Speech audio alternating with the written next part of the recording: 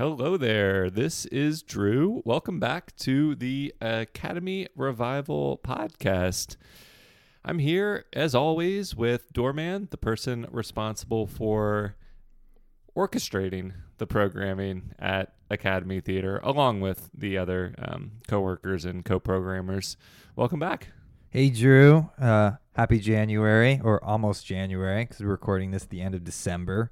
But we're going to be talking about January 2024's revival program, and we got 5 weeks. So this is going to be a big episode here. So we'll try not to get too carried away talking about some of our favorite movies, I'm sure, but we got a lot of movies to go through, so we'll keep it quick.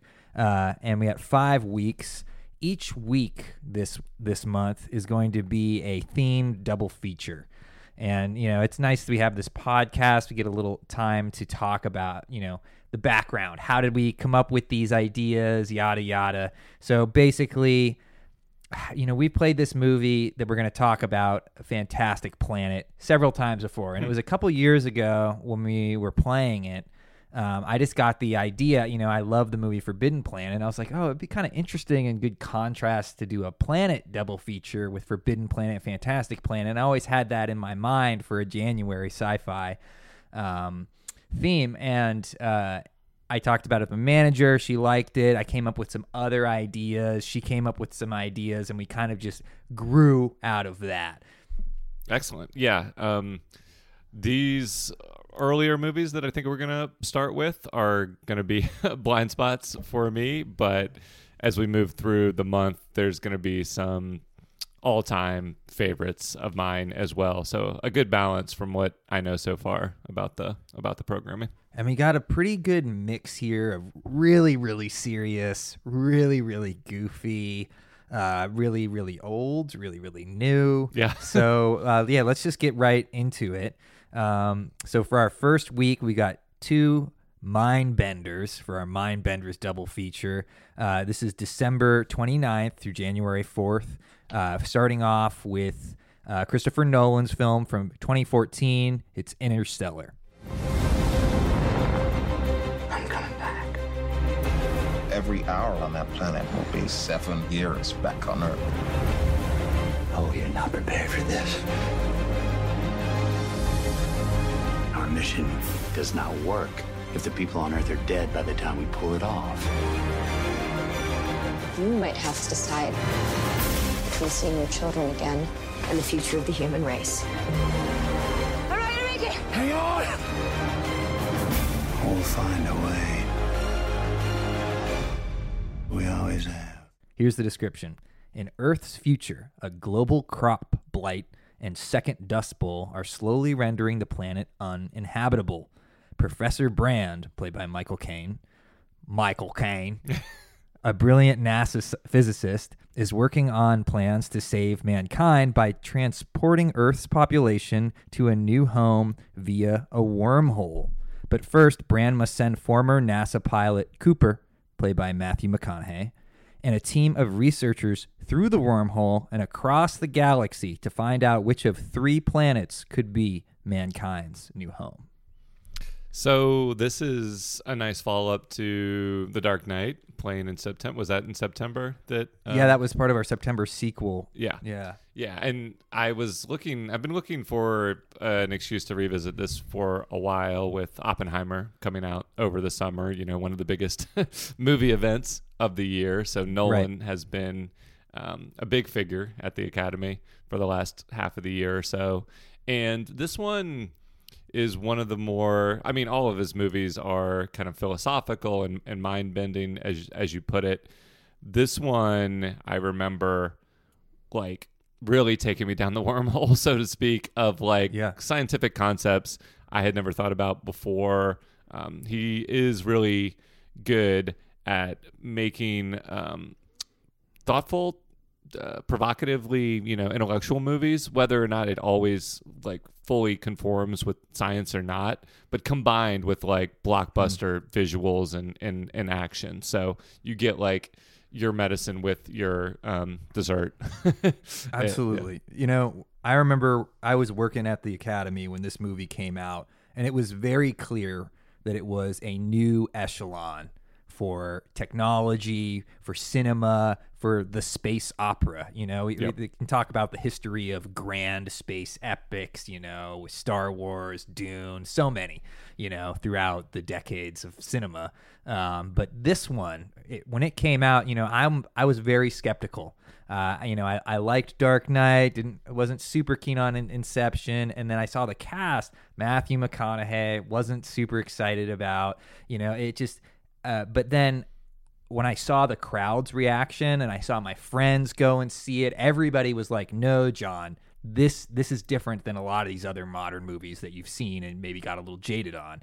And so take it from me, coming from somebody who's a little jaded on modern cinema, that Interstellar is really a fucking awesome movie. Yeah. You know, and I think I tell you that my process for researching through these previews episodes is to watch about 25 minutes of each movie.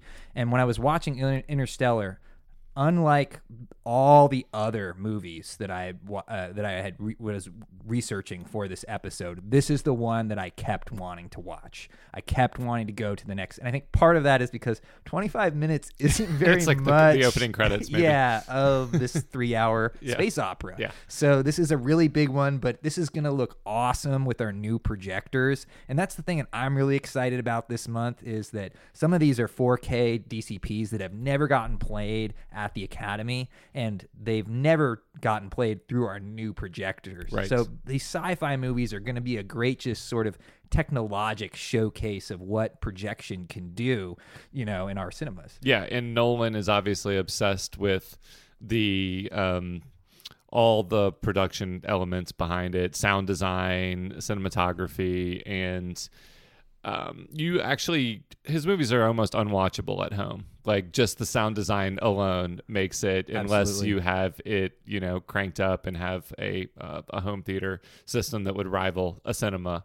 People complain and I actually get turned off by his movies because the dialogue is inaudible on their home theater. Yep. Or I their had the home exact TV. experience. Yeah. And the whole time I'm thinking, I just want to see that 4K DCP, Yep. really. And I just want to remind people, you know, when I say we have a 4K DCP coming, I do not wish to I don't wish to say that we are going to be projecting the movie in 4K. We have 2K projectors, but that 4K scan of the movie is really important to how it actually looks. And there's a difference between having a 4K scan and a 4K projector. Right. So it's still going to be projected in 2K. That's what our projectors can do. That's the quality. That's how many pixels they can project. But the scan, the original material that is being projected, is vastly more important than the technologic capabilities of our projectors. So it's going to be really hard to tell that it's not in 4K because that scan is going to be so good. Yeah, I can't wait to see that. All right, so that's Interstellar, and that's going to be juxtaposed against a dystopian Earthbound science fiction movie from 1971. We have Stanley Kubrick's A Clockwork Orange. He'll do. Who on earth could that be? Now it was lovely music that came to my aid, a bit of the old Ludwig van. Pretty well, little brother. Pretty well. It'll be your own torture. I hope to God it'll torture you to madness. Directed, written, and produced by Stanley J. Kubrick. A Clockwork Orange is a provocative visual journey and adaptation of Anthony Burgess's seminal novel. Set in a dystopic near future, A Clockwork Orange tells the story of a young hoodlum named Alex who gets his kicks from gallivanting with his droogs, quote-unquote, performing shocking acts of ultra-violence, quote-unquote, and spouting a wide variety of futuristic British slang. But this future society has consequences in store for Alex for this aggressive lifestyle. Controversial from its release right up till this very day, Kubrick's biting social commentary and groundbreaking stylistic vision set a new bar for uncompromising and uncensored artistic expression in the annals of cinematic history. Yeah, if Interstellar is a space opera, this is like a ultraviolence opera, maybe, with the between the score or the opera sound, the classical music soundtrack, and the whimsy with which the violence is carried out is just unlike anything you've ever seen up to this point, really. I mean, nobody would make a film in this style for various reasons right now, and it's just kind of like, I don't know, it challenges you because it's entertaining the way that it's the energy in the filmmaking is in like just the tone of the movie is light and fun, and the action on the screen is horrifying. So it's a real contradiction. So I and also another element of what I research for these episodes is descriptions. I have a good fun time going through different descriptions, and this is one of the first movies I've come across where I was really dissatisfied with every description I ever read, and I just rewrote my own completely. And that was mostly because I thought they were really spoiling the arc and trajectory of this film. And I just want to say that you set it up with there's going to be some shocking, violent acts right up front in this movie, and then there's going to be some consequences for that, and it's going to be in a framework of biting social commentary. So the thing I love about these dystopian movies is that they're using the framework of a future time to talk about the current present. And when Clockwork Orange came out, it was amid a really, really crazy time in British history, and the reaction to it was so extreme that Stanley Kubrick pulled it from the theaters and banned it from ever being played in the UK. So it was readily available in other countries, but actually seeing it in Britain was a really underground subversive act. And it circulated and got a really big cult reputation because of that. But what is so crazy about this movie, it's about a gang of hoodlums in the future doing these really intense, violent acts that are still shocking today. There's the famous Singing in the Rain scene. Those are hard scenes to watch for many people right now. But I think it's really important for people to try and push themselves and challenge themselves to undertake this odyssey because of what happens in the second and third acts of this movie. So it's not just all violence all the time in this movie. And I think that some of the hyping up of this movie, people might see it and be like, oh, well, I've seen things that are way gorier, way more disturbing on certain levels. But there really is things that are unsettling, and the way that they're framed, like you said, with the whimsy, it's unnerving. It is disturbing. Yeah, and I don't think anyone could watch this and not, clearly see it through the lens of satire. I mean, that's kind of what makes it, somewhat palatable. I mean, again, it's palatable and entertaining because he's a master filmmaker, and you're just going to be like compelled to go on the journey. But you can watch a lot of disturbing material if the point isn't like to deify or elevate the characters. There is a important kind of like commentary on society there, and it's just so heightened that I think the satirical tone is undeniable. And every time though when I watch it, I think that it has this reputation, and I think about how it was created, and I'm not sure I'm convinced that it entirely lives up to this it's the most shocking, most disturbing, crazy thing ever reputation. And I just want people to know, just like when Sorcerer was released, it was competing against Star Wars that came right before. The context in which things are released is really important to creating the reputation that comes with the movie, the baggage. And so when this movie came out, it was right after Straw Dogs.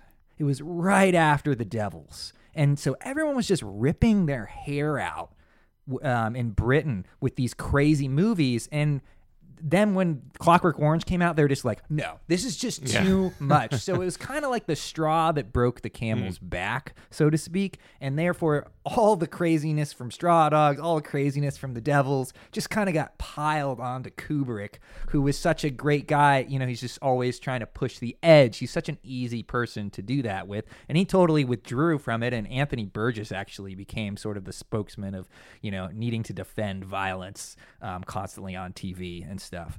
But another element I just want to talk about besides the violent and controversial nature of this movie is that we're going to be playing a 4K restoration. So the colors of this movie are spectacular. That opening shot with the red, you know, getting to see that 4K DCP through our new projectors, that in itself is reason to get up out of your house and go see this with a crowd, because it is really going to be an epic journey. It'll be like having your eyelids taped open in the film, just projected straight into your eyeballs. So. Yeah. And the other thing you quickly mentioned was the score. So this is something that doesn't get talked a lot about, but Wendy Carlos has a wonderful experimental score. At the time, she was known as Walter Carlos. But she really, you know, she did the Shining soundtrack, but this synthesizer score is a really early one, and it's every time I watch it, I'm struck more and more by it. And if in-depth listeners who are familiar with the score or familiar with this movie, if you can get the complete score, it's a little bit hard to find, but it has the full version of Time Steps, which is Wendy Carlos's 13-minute synth masterpiece, and it's really beautiful, and I highly recommend checking it out. We need, you know, the Academy Revival podcast playlist at this point, for sure. You'll hear I do curate playlists that play in the theater from time to time. Yeah. So if I'm working, you might hear some curated music from me, just because I can't help it. And I've been doing that for years, and I could keep talking to you more about soundtracks and stuff. But let's go through our second week. So week 2, January 5th through the 11th, we've got a Planets double feature. This is the one I mentioned up front that kind of spurred the rest of the whole month here. We have first Forbidden Planet from 1956. Look at the color of that sky. Yeah, but I'll still take blue. I don't know. I think a man could get used to this. Grow to love it. Wilson. Aye, sir. You can assemble a tractor. Aye, aye, sir. Better check the command mic, Skipper. Command mic, sir. Oh, good idea. Chief? Sir? You're in command now, Quinn. You keep right at those instruments. Aye, sir. Hey, what's this dust coming? It looks like we're being met. The year is 2257. The distant star called Altair 4 has 3 lone inhabitants. Professor Morbius, played by Walter Pidgeon, a fugitive super scientist who has created a weird world of futuristic marvels. His daughter, Altera, played by Anne Francis, a bewitching innocent who has lived her whole life in the realm of splendors. And their servant, Robbie the Robot, an endearing machine who speaks 187 languages and can produce anything from hors d'oeuvres to emeralds. Commander Adams, played by Leslie Nielsen, lands a Earth space cruiser on this planetary paradise, which sparks a fantastic adventure filled with romance, humor, and suspense.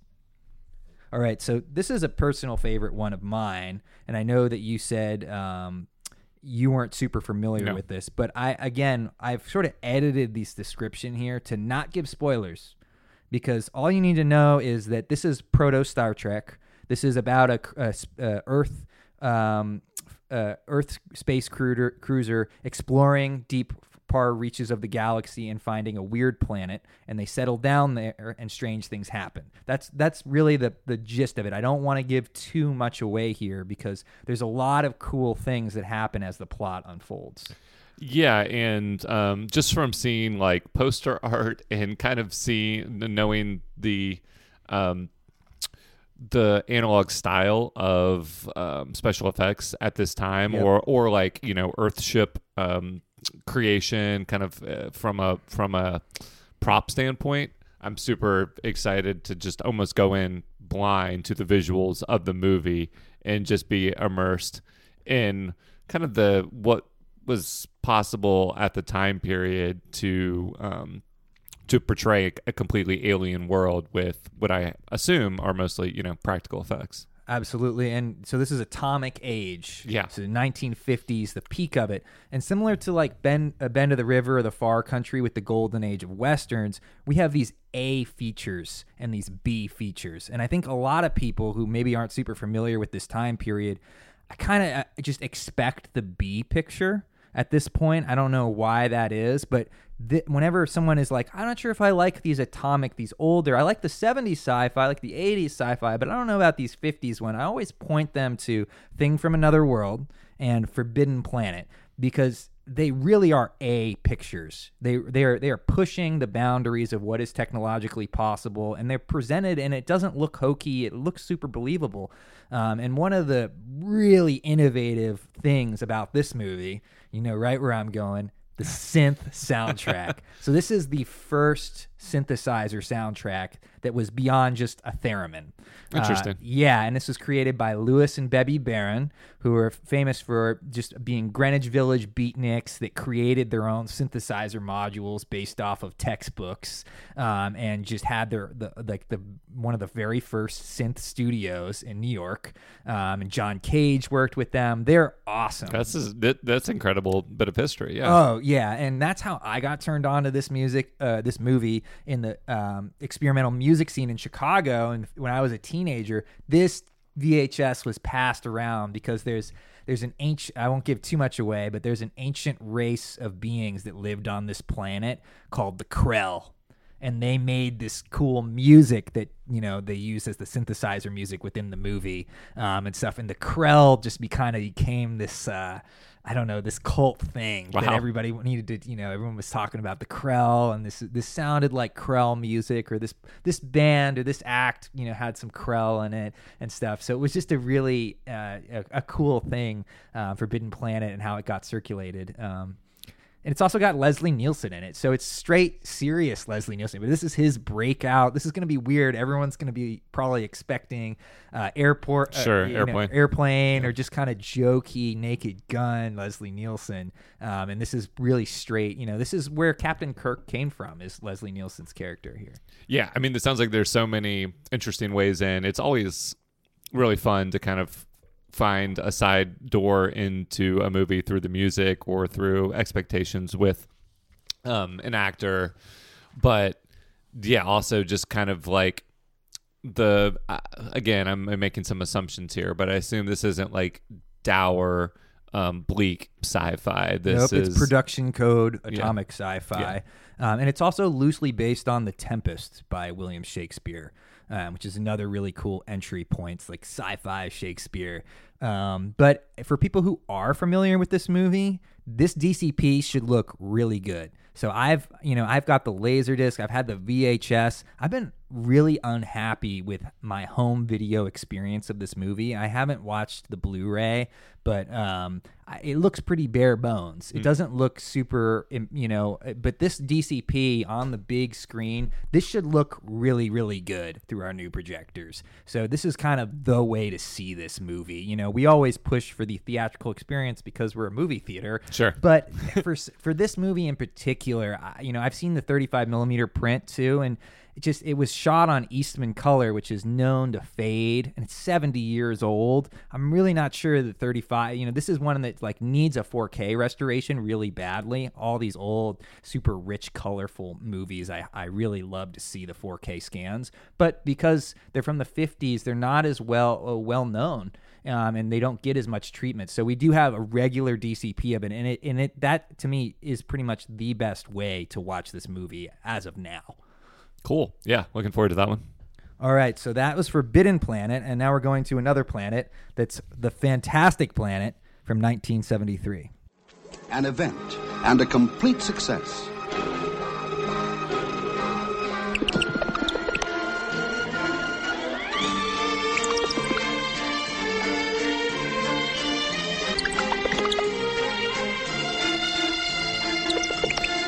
A French masterpiece.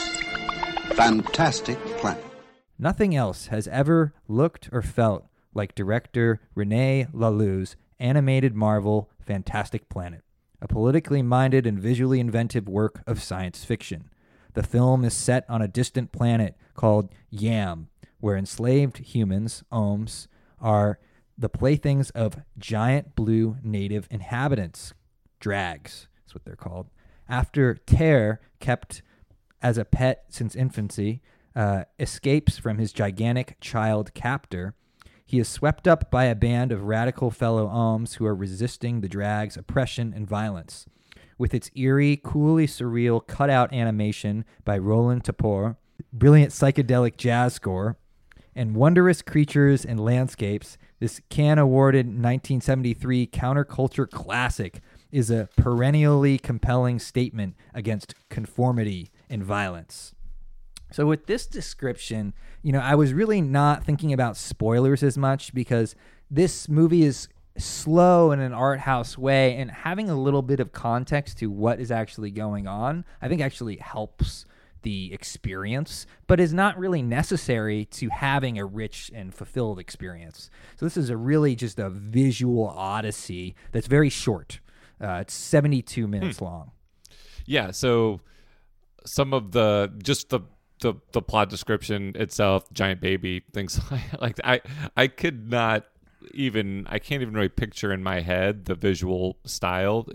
What type of animation did you say? So it's called a cutout style. Yeah. And, I don't think Yellow Submarine is a cutout, but it really reminds, every time I watch this movie, I really think of Yellow Submarine. Okay. And it has that kind of psychedelic, 60s, but this is from the early 70s style. But this is mixed with a European sensibility and also just a parable symbolism, just like a good sci-fi should. It's really talking about today through an alien planet. Yeah. Well, these could be, with the shorter runtime, you could potentially see them back to back days. That's a really fun, kind of vacation into multiple different worlds. They look, they're separated by a decent amount of time, and it sounds like the visual language is completely different. Yes. But they pair perfectly together. Yeah, I would say Forbidden Planet is very, very normal seeming and compared to Fantastic Planet, which is, I think might be challenging for some people to watch, but actually I think a lot of younger people can access this, and it's a little more kid friendly. So it has a strange charm, the pacing of this movie, that is accessible in a certain way to maybe younger folks. Interesting. Yeah, it's one of my most delightful experiences with movies in general is not knowing exactly what to expect. Like even on if there's a movie coming out from a director I love, I guess you can kind of predict what it's going to look like, but I don't want to see any imagery even before I go into the theater, and just being transported and blindsided by the world you're in is such a exciting experience. Not like plot spoilers, just like literally what kind of visuals am I going to be confronted with on the screen, not knowing that going in. It's very rare that you can have that experience, but it's always really rewarding for me.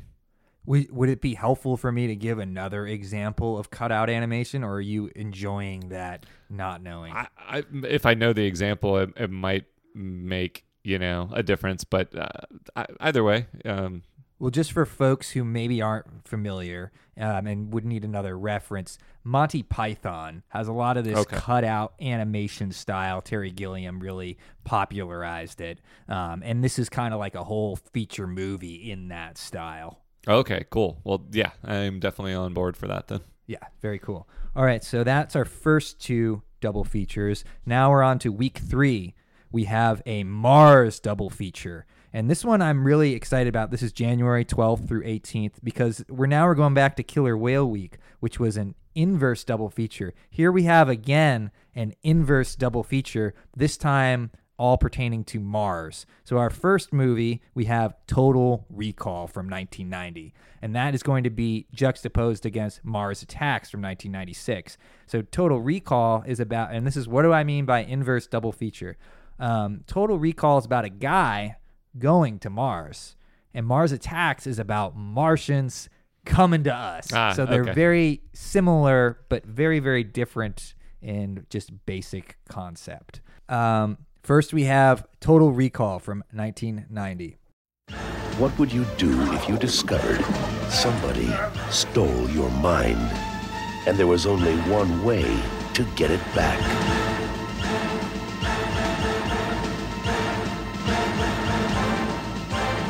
Cut. Arnold Schwarzenegger. Get ready for a surprise. Total Recall. Earth, 2084. Plagued by vivid visions of colonized Mars, construction worker Douglas Quaid longs for a trip to the distant red planet. To decipher his reoccurring nightmares, Quaid purchases a cheaper alternative to the expensive journey. Virtual recollections of an imaginary vacation to Mars provided by Recall Incorporated, a company that sells implanted memories. Instead, the procedure backfires on him, and what Quaid used to perceive as reality becomes a blur. And as the bullets start flying, the answers Quaid seeks are on Mars. However, how can he tell the difference between reality and fantasy? Is Quaid prepared for a total recall? All right, now go. Total recall. Seeing Arnold in this movie, I watched it as a kid and then revisiting it, in the last few years. It is one of my favorite sci-fi movies. Me too. I'm glad to hear you're a fan of it. Yeah, it has a little bit of a convoluted premise, but they explain it all well, and then it just turns into this really mind-bending like action, feature set on a almost like a Blade Runner type, future urban environment. Yep. And so the whole journey is so incredible, but of course what really holds up and sticks out are some of the practical effects in the movie, and it is just I love Verhoeven's mix of action, sci-fi, and satire. So that's perfectly captured. Arnold at the peak of his powers, but playing a much more normal character to some degree. He's still a bodybuilder, muscle-bound action hero, but he is swept up in the story. He's not like driving the action. So I have seen this pretty recently, but I haven't seen it in a theater. I don't think ever in my life. Well, this is going to be a nice, tasty 4K DCP for you, and I'm really excited about this one. I'm not going to rein it in here. This is one of my favorite action sci-fi movies of all time. Checks all the boxes. It's really a great movie for many reasons. It's based on a Philip K. Dick novella, but like you said, the special effects, makeup, Rob Bottin, he is just peak right here. I love his visual style, and just watching him meet up with Verhoeven again after RoboCop. It's just peak for me. I don't know. There's just something about this movie. It's Sharon Stone's breakout. She's just so fresh in this movie, and so great. And so many of these, so many action movies wish they had the one-liners that this had. I think about every James Bond movie. There's a kill, and just Arnold just has so many good action dialogue in this movie that it just worked. They got it right in this one.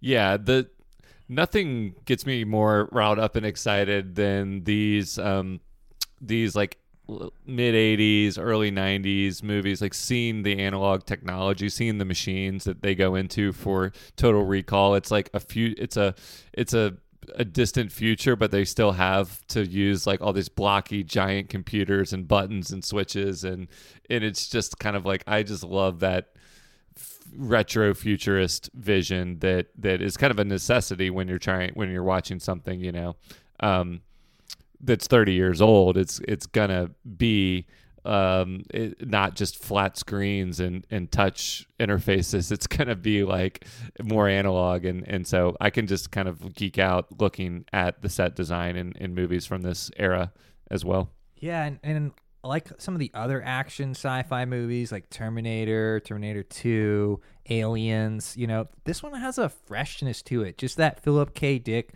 premise and how that plays out. And I really tried to cut off the description in this one to not have spoilers, because you really don't need to know. It's just, things just spiral out of control from there, from after he gets this memory implantation that backfires. It's very disorienting, without giving anything away. You are kind of as confused as his character, and questioning everything you're seeing throughout the movie in true kind of like sci-fi or mindbender fashion. You don't know what to believe. You don't know which memories are real or implants or whatever. And that can also just become really trite. I've seen so many people try to do the complicated thing, or just everybody's lost and what is reality thing. And it to me, this one is the best example of that, and it shows how you can do it successfully. So in some ways, it's the textbook for many movies to come, and it might be my favorite Paul Verhoeven movie. It's right up there with RoboCop. I mean, they're so good that it's hard to pick between the two. We're not always on the same page, at least in our pre-existing love for movies. Yeah. But RoboCop, for some reason, I just put that in more in the action camp, even though it's definitely, dystopian, sci-fi future. But I see that's my favorite action movie, and this one is more of a sci-fi movie. So, but I love them both. And I got to mention, we got Ronnie Cox from Deliverance and RoboCop also here again. We got Michael Ironside here again, obviously from Free Willy and Scanners. So it's a perfect movie in some ways for me. Again, if people aren't familiar with Rob Bottin, he did this special effects makeup for Star Wars, The Fog, The Howling, The Thing, Legend, RoboCop, David Fincher's Seven. So, I mean, just look up his filmography and you'll be like, oh, that style. I mean, it is, he's one of the greats out there. All right. And there was many other people who were, working with him. So he's not getting sole credit for everything that looks, the whole production design of the movie. But his signature style is all over this movie. All right. So that's Total Recall. We could talk about that one for forever. And that's going to be juxtaposed against Mars Attacks from 1996. Mars Attacks. Jack Nicholson as the president. Yikes. Glenn Close as the first lady. Annette Bening. Pierce Brosnan. Danny DeVito. Martin Short. Sarah Jessica Parker. Michael J. Fox. Rod Steiger. Jim Brown. And Tom Jones. I want the people to know they still have 2 out of 3 branches of the government working for them, and that ain't bad. Mars Attacks. Here's the description, and I'm gonna try to do this as good as I can here. This is from the original VHS release. Here we go. Awake, Earthlings! It's later than you think. Don't miss the hilarious frenzy as Tim Burton directs and Mars Attacks. See stars that shine across the galaxy. Jack Nicholson in a dual role.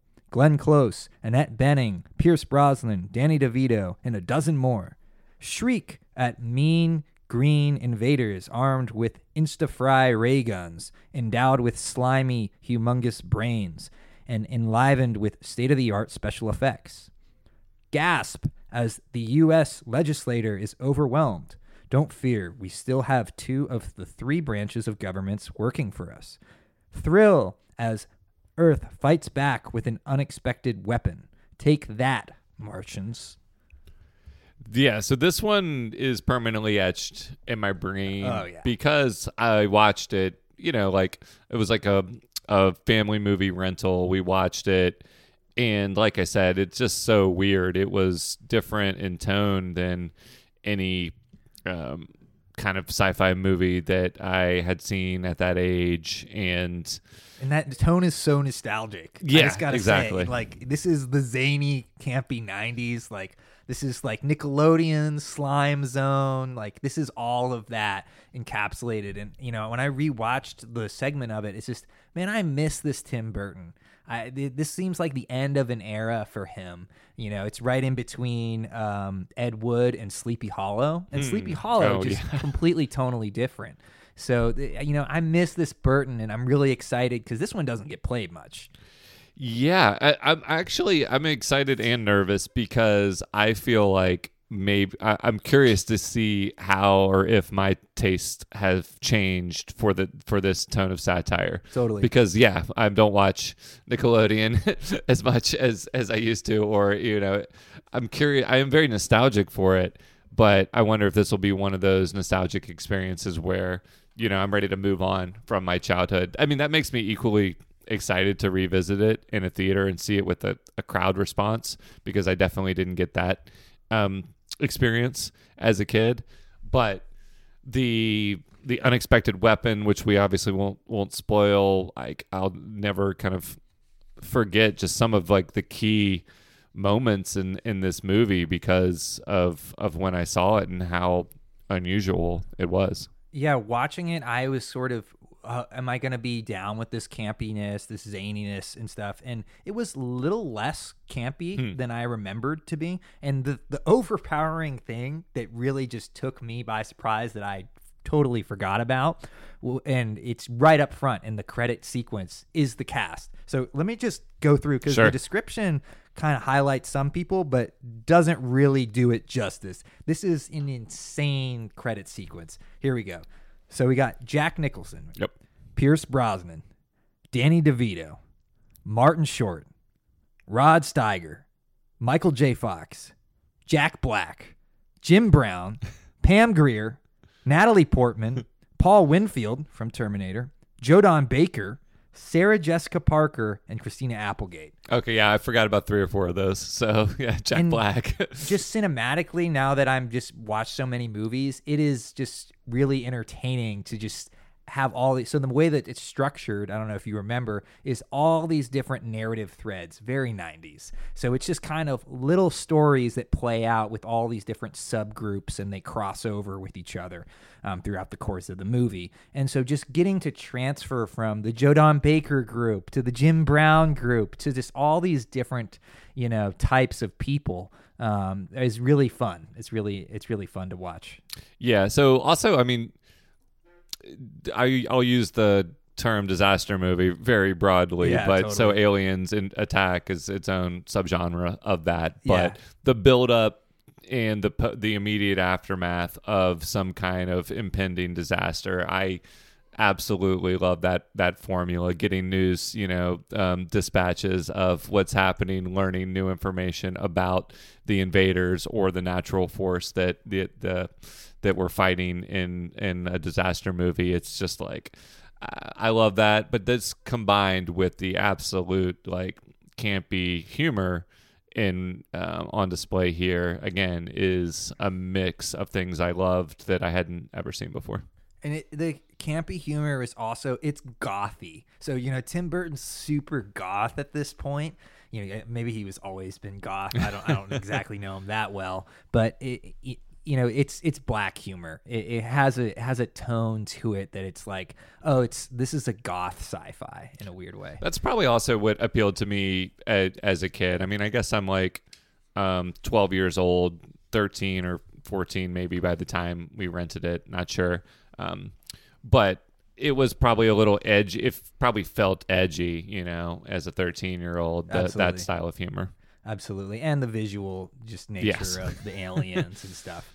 All right. So that's week 3. Now we're going to jump right into week 4 for January 19th through 25th.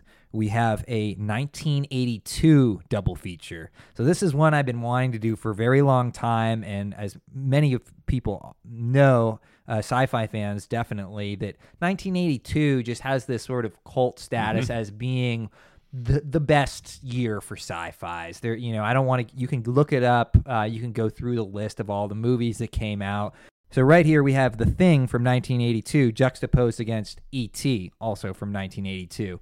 very, very different types of sci-fi movies, and very, very influential, both of them, for their time. So let's. I'll say my full thoughts, Yeah. but I will say this period you're talking about, you can even condense it down into like from June to July of 1982. Right, it's Some the of these summer, movies yeah. came out on the same weekend, or not these two, but there's also Blade Runner, The Thing, or Blade Runner, Tron, and all of these movies are coming out at the same time. Yep, and it was kind of a magical Yeah. year. Here's The Thing from 1982. 100,000 years ago, it came to our galaxy. Trapped in the wasteland of Antarctica, it could not escape. Now, it is free to become one of us. John Carpenter's The Thing, rated R. After making Escape from New York, John Carpenter teams up again with Kurt Russell to create a chilling remake of Howard Hawks' classic The Thing from Another World.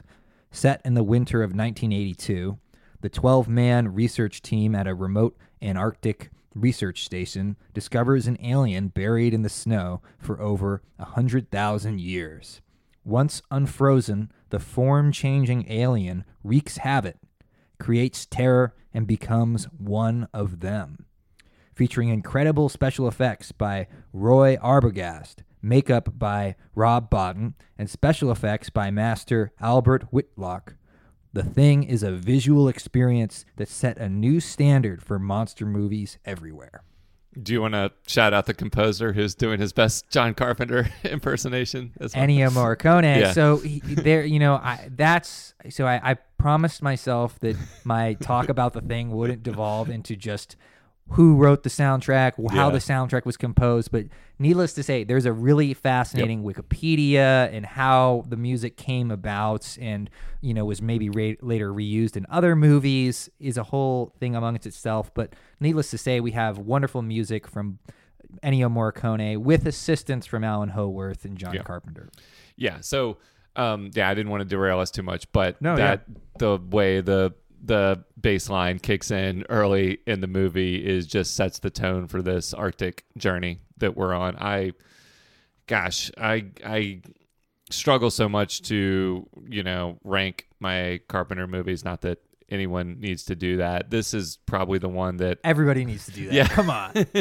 I've seen Halloween the most. I watch it every year. I pretty much watch this one every year, and I enjoy kind of like brief flirtations with, Christine, or some of the more the Right. Fog, even like some of the more outlier ones that I know aren't as good. But let's be real. There's Yeah. two kinds of John Carpenter fans. Kinds that like Halloween is their number one, and kinds that like The Thing is their number one. I think you and I are probably Halloween. Yes. When it comes down to it, yes, we are Halloween. Yeah. So all the Thing fans know who they're talking to. But I have complete respect for all the Thing number one fans out there. Yeah. And they can just perfectly, we don't even have to talk about Halloween right now. It's October's over, and we're in the heart of winter. There's something so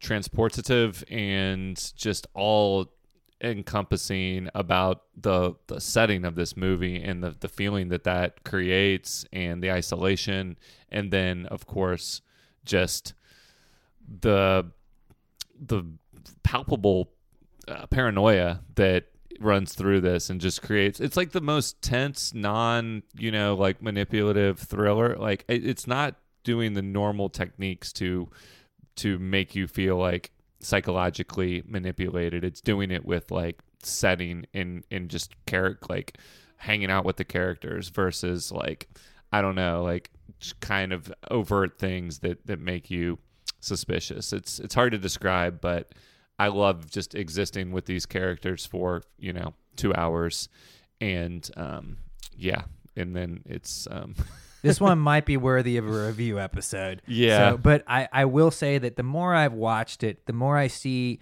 Carpenter in dialogue with Alien and the original movie. And I really think people should go and watch those other two movies in preparation for this. But, Alien really has that guys on a ship, Sure. or people on a ship There's only guys here. Yeah. There's no Ripley. Yep, and so that's what we have also in The Thing, which is that isolation, this time in Antarctica.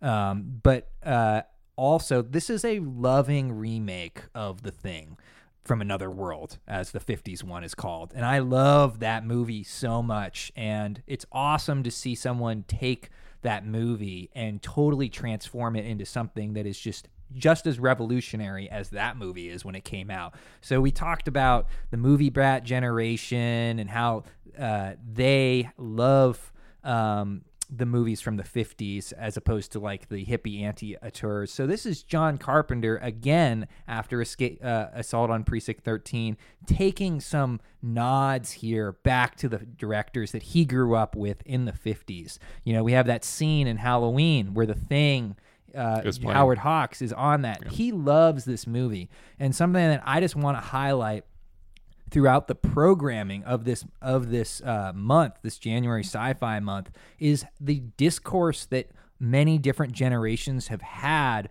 with the 50s. So previously we talked about with Mars Attacks, that is kind of a spoof or reharkening back to the B pictures of the 50s and 60s, a sci-fi horror, and he just made, Tim Burton had just made Ed Wood. He's in love with that time period, and this is a different side of that same atomic sci-fi era, where again, just like Forbidden Planet, the Thing from Another World is more of an A picture. It's not the campy B movie, and Carpenter is falling in love with that filmmaking and Howard Hawks in general. And he's bringing that love into a new transformative nature. And we can talk a little bit about the transformative nature, but clearly this movie is just influential in many, many different ways. But visually, the special effects here just caused basically a stylistic revolution. Yeah, the transformative nature. I guess I'll try to keep it as brief as possible, but just how much fun they're having with the transformation process. Absolutely. It is so like nonsensical and in the best possible way for me that this like sophisticated alien creature would have to transform in such a visually like dramatic, exciting way and just like such a weird, horrifying way. It doesn't really make sense to me, but that makes me love it even more because they are just going for the most insane execution of these transformation scenes and with the most thoughtful and inventive special effects or practical special effects you'll ever see. Pretty much, I mean, this is the bar for me still today. Yeah, and it happens, I think, every 20 years or so that there's a new visual aesthetic that comes out, and it is so powerful that it radically changes cinema. And this is definitely one of them. I think just for the rest of the 80s and the rest of the 90s, things looked different. Total Recall looks different. It's got the same guy. He is dominating the big blockbusters that come out after, for the next 10, 15 years. So we're getting a 4K DCP. So when I rewatched for this one, I watched it on my girlfriend's VHS. And it's because I sold my VHS because I'm a little tired of watching this movie on VHS, to be honest. I have it as well. Yeah. Yep. And it's not good enough for me anymore. And I don't mean to be snobby saying that, but now that I've seen the DCP, that's the way I watch it. And I don't think the last time we played The Thing, we saw the 4K DCP. So I'm sure the 35 looks great, but I really want to make an argument that, hey, guys, we got new projectors. And again, just like Clockwork Orange, this is a recent restoration that hasn't played that much and is a really special thing to see on a big screen. Yep. Perfect winter movie, obviously. And that's going to be juxtaposed with the other 1982 movie, E.T. from 1982. A child's joy, a mother's love, a friend's devotion. In this season of peace, share the magic with your family. Steven Spielberg's E.T. the Extraterrestrial. From Universal Pictures, rated PG. After a gentle alien becomes stranded on Earth, the being is discovered and befriended by a young boy named Elliot. Bringing the extraterrestrial into his suburban California house, Elliot introduces E.T., as the alien is dubbed, to his brother and his little sister, Gertie, played by Drew Barrymore, and the children decide to keep its existence a secret. Soon, however, E.T. falls ill, resulting in government intervention and a dire situation for both Elliot and the alien. Okay, so this is just, we're in a post Stranger Things world, and in a post like Spielberg kind of just dominating like a certain type of childhood sci-fi nostalgic, filmmaking for decades. And so it may be easy, maybe not for us, but I don't know what the cutoff is for people that didn't grow up on E.T. and maybe kind of have seen, especially in the last 5 years, all the things that were so heavily inspired by. Whoa. Drew, are you trying to tell me there are people out there that have not grown up on this movie? That is an intense thought for me. Yeah, there are people out there that think that Stranger Things like invented kids riding around on bikes at night, and that's just kind of their touch point. But it is so in debt and obviously so referential to Spielberg. And it sounds like I have a lot of work to do. Yeah. Well, I also just think that there's people like my girlfriend, not to call her out, who just didn't have a ton of nostalgia. She's only a few years younger than me, and she just didn't have that as like a nostalgic touch point. And the further we get away from 1982, the more that's going to be the case. And so many things have, so many good things and so many bad things have just ripped it off. Well, hopefully in the future there can just be a microchip as soon as you're born. Spielberg's just a program that gets downloaded into your brain. Because I do definitely feel like Spielberg is just this unescapable thing that I've just had since childhood, just sort of impregnated within me. Yeah, I just think it's like an alien festering in my stomach.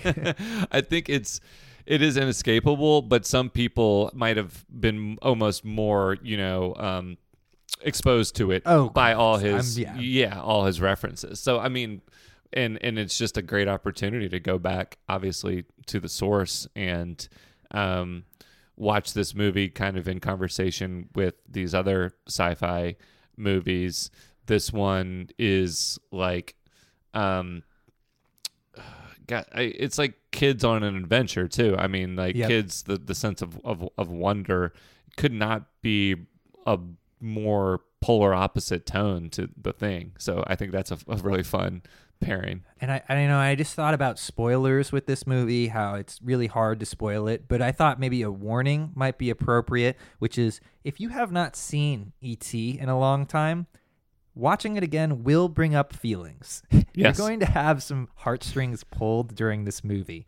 Maybe not quite Bambi level, but pretty, I just watched, the first 15 minutes and it was intense. I hadn't seen it in a while and just a lot of thoughts, Totally. All the like one-off iconic things that people know from the movie are still there, but it's easy to forget kind of the interesting, dynamic and relationship between the brother and the sister. I have a sister, a younger sister, and we grew up on this movie. It absolutely just captures the feeling. Yeah. This is nostalgia in the most like effective delivery mechanism that you can get for people my age, at least. And it's a stylistic revolution in just the same way as The Thing. Sure. So when I think of Spielberg, I think of this specific type of style. And unfortunately, that just kind of dates me. Because if you were born before the early 90s, I was born in 91. If you were born earlier, if you were born in the 60s, you saw Jaws. You saw these earlier movies that formed. Spielberg wasn't always like that. He kind of came into fruition in the big blockbuster, cozy Spielberg way with this movie. Like it's just a simple story, and the kids feel so authentic in their reaction. It kind of establishes some tropes of like parents not needing to be the driving force in the movie, like just being able to lose yourself in this adventure kind of and this connection obviously between Elliot and E.T. is exactly what you're talking about. Will bring up the feelings for sure. Another thing about it when I was growing up is just it scared me. E.T. is kind of scary looking, and I hear a lot of people say that. They don't want to show their kids this when they're really young because E.T. is a little freaky looking. And I wanted to look in when I was doing research into who made E.T. And it's this guy, Carlo Rambaldi, who I wasn't very familiar with, but check out this filmography. Sure. You got Mario Bava with A Bay of Blood, Lucio Fulci, Woman in a Lizard Skin, Dario Argento, Deep Red, Andy Warhol's Frankenstein, King Kong from 1976, and its sequel, The King Kong Lives, Alien, Possession, 1981, Nightwing from 1979, one of my favorite, and then Dune from 1984. Oh, well, damn, you got so close. I was hoping you would say Eraserhead so we could just put this mystery to bed of what the baby in Eraserhead was. But they're all in the xenomorph kind of family tree. That is incredible. Obviously, the Italian masters of horror represented there, and then some American masters as well. And mostly to articulate your point, like those are pretty scary movies in tone, and so for him to apply that to what is absolutely, a kid's movie. The point is that E.T. is supposed to be scary. It would scare, any kid or adult, and they would, alienate the creature versus, show empathy towards it. So, and they were intentionally making it scary because they wanted more fear in the movie, because kids' movies weren't like they are today back then. This revolutionized kids' movies. They were just scared. Like Spielberg, why do you want to go into this? We want to make Jaws. These are the things that really bring people out, the terror. And so they tried to make it a little bit edgier, I think, than they would today. Sure. My favorite kids movie and adult movie and Christmas movie being Gremlins.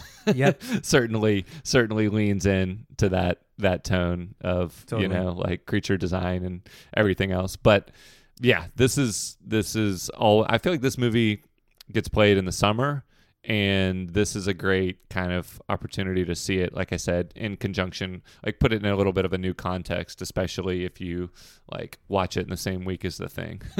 Absolutely.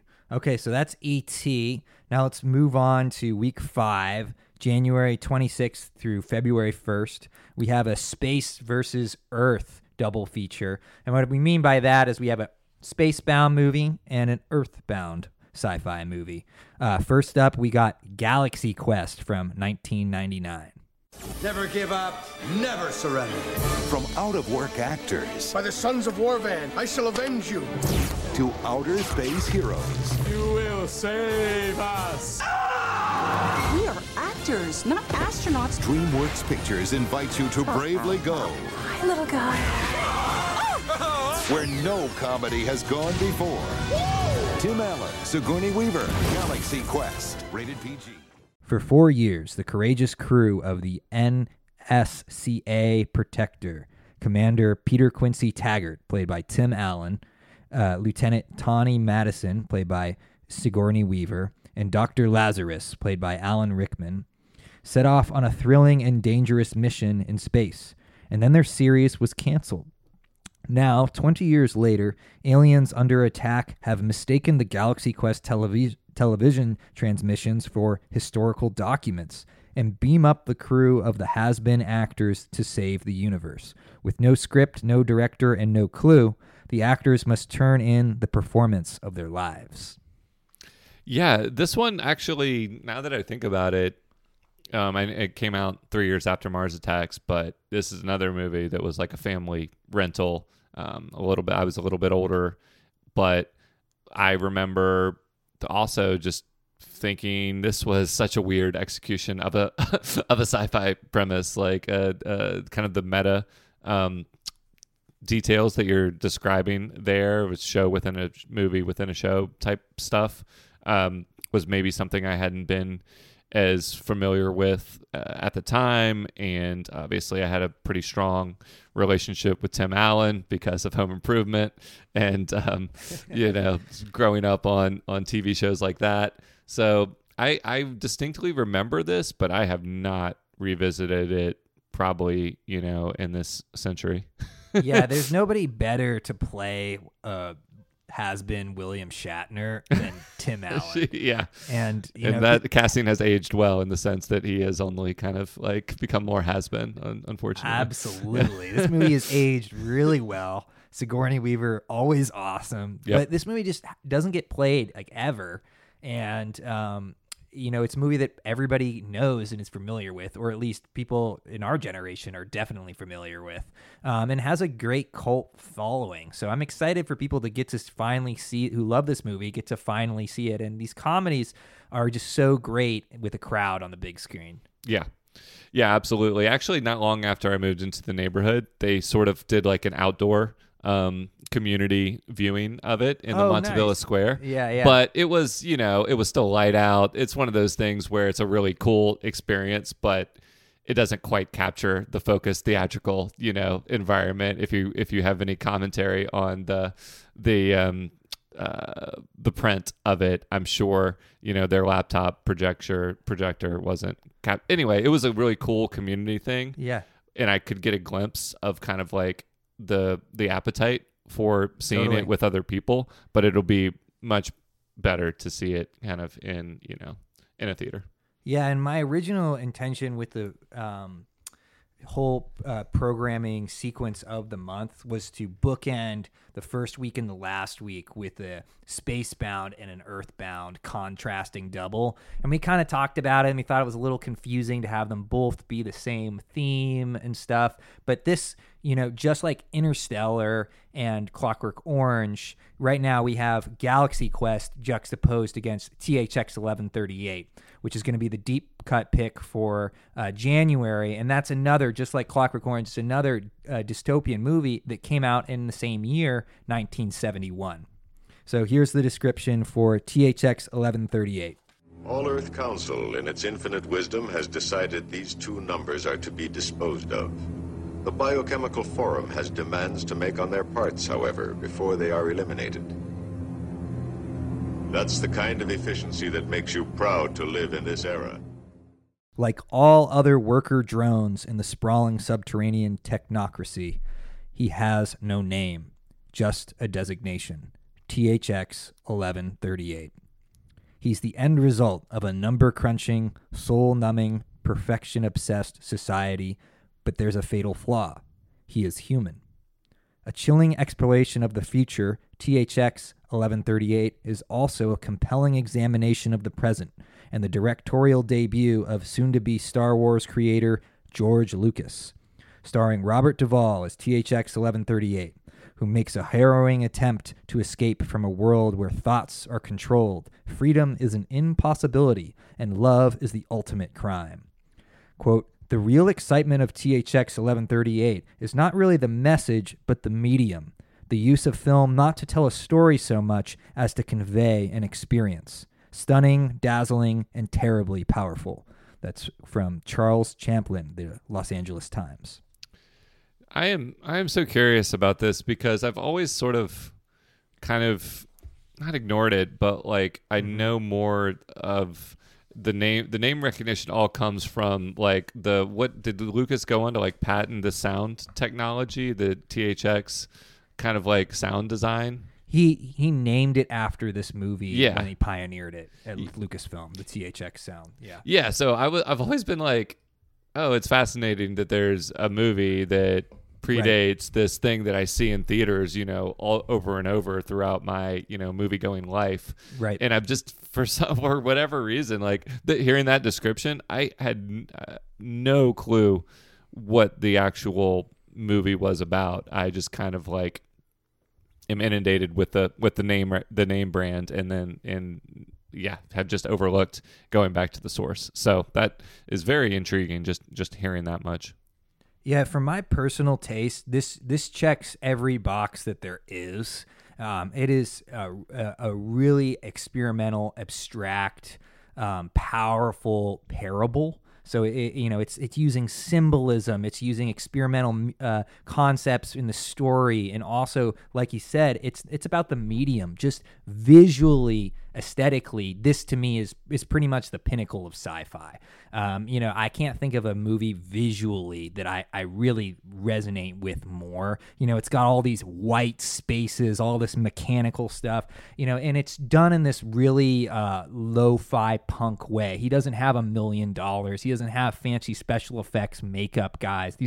What is he doing? He's shaving everybody's heads. He's creating visual images in the most rudimentary way, and that's what Lucas can do. So, we talked a little bit about who passed on Star Wars, David Lynch, when we had was it Blue Velvet? But, a lot of people passed on Star Wars. William Friedkin passed on Star Wars. The script was bare bones. Nobody could see the visual potential in that script that George Lucas made, and that's art. Right. And that's the same thing with THX 1138. So Francis Ford Coppola just found this crazy kid who is really good at mechanics. George Lucas had this really awesome student experimental film, and he was like, let's do it. Let's make we're in this crazy time period. It was 1970, where Easy Rider had just come out and done a splash. The studios were trusting someone like Francis Ford Coppola to help them pitch stuff to this new generation. They didn't know what they wanted. So they're sure, let's try THX 1138. Maybe they'll like that. So it was this rare opportunity for somebody to get to do a pure artistic vision. But unfortunately, the studio, it was too much for the studio execs. So we're going to be playing the director's cut version that Lucas made in 2004. And this is a very George Lucas move, which is he's pouring his money that he's made back into these movies and implanting a lot of what look now pretty dated CGI. So I think the director's cut is more true to his vision. But I'm not sold at it being the only definitive way to see it.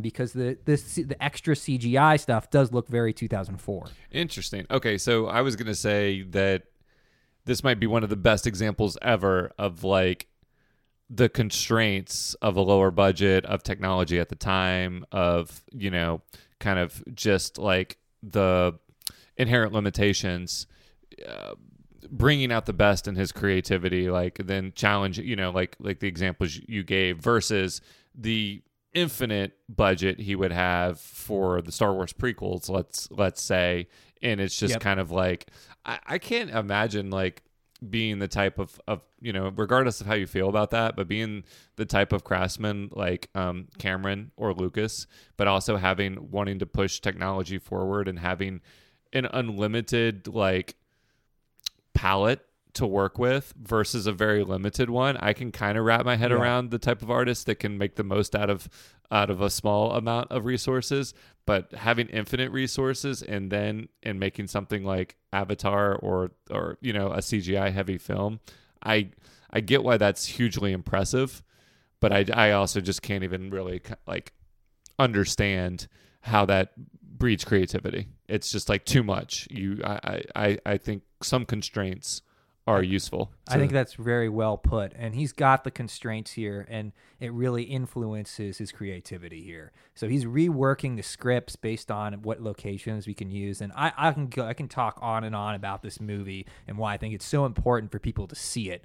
But I played it before, and it was really, really moving. I played it like 5 or 6 years ago, it was one of the movies when I first started at the Academy I was really pushing for, I'm really excited for a new generation post-pandemic to get to watch this movie. And I think that if anybody's ever felt like a cog in a wheel, they should watch THX 1138 because it really is a visual experience.